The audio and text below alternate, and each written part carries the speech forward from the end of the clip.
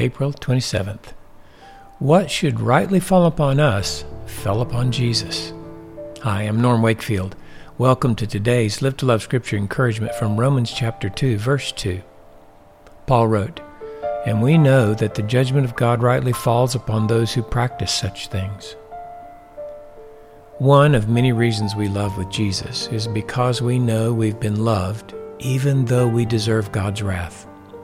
Paul affirmed in verse 2 of chapter 2 that we all know that it's right for God to judge sinners.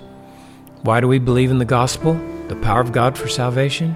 It's because we also believe this verse is true. We know we are sinners, and thus we know what should rightly fall upon us, God's judgment. What good news it is to our ears to hear that God chose to love us even when we were hostile to Him and His enemies. He caused His judgment to fall upon His one and only Son, Jesus, so His judgment would not fall upon us.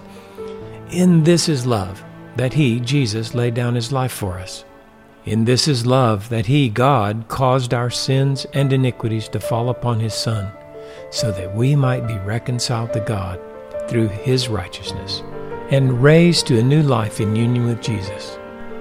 This is right in the eyes of God, who is love, that our sins should fall upon Him who created us and loves us. That's why we live to love with Jesus. We love because He first loved us.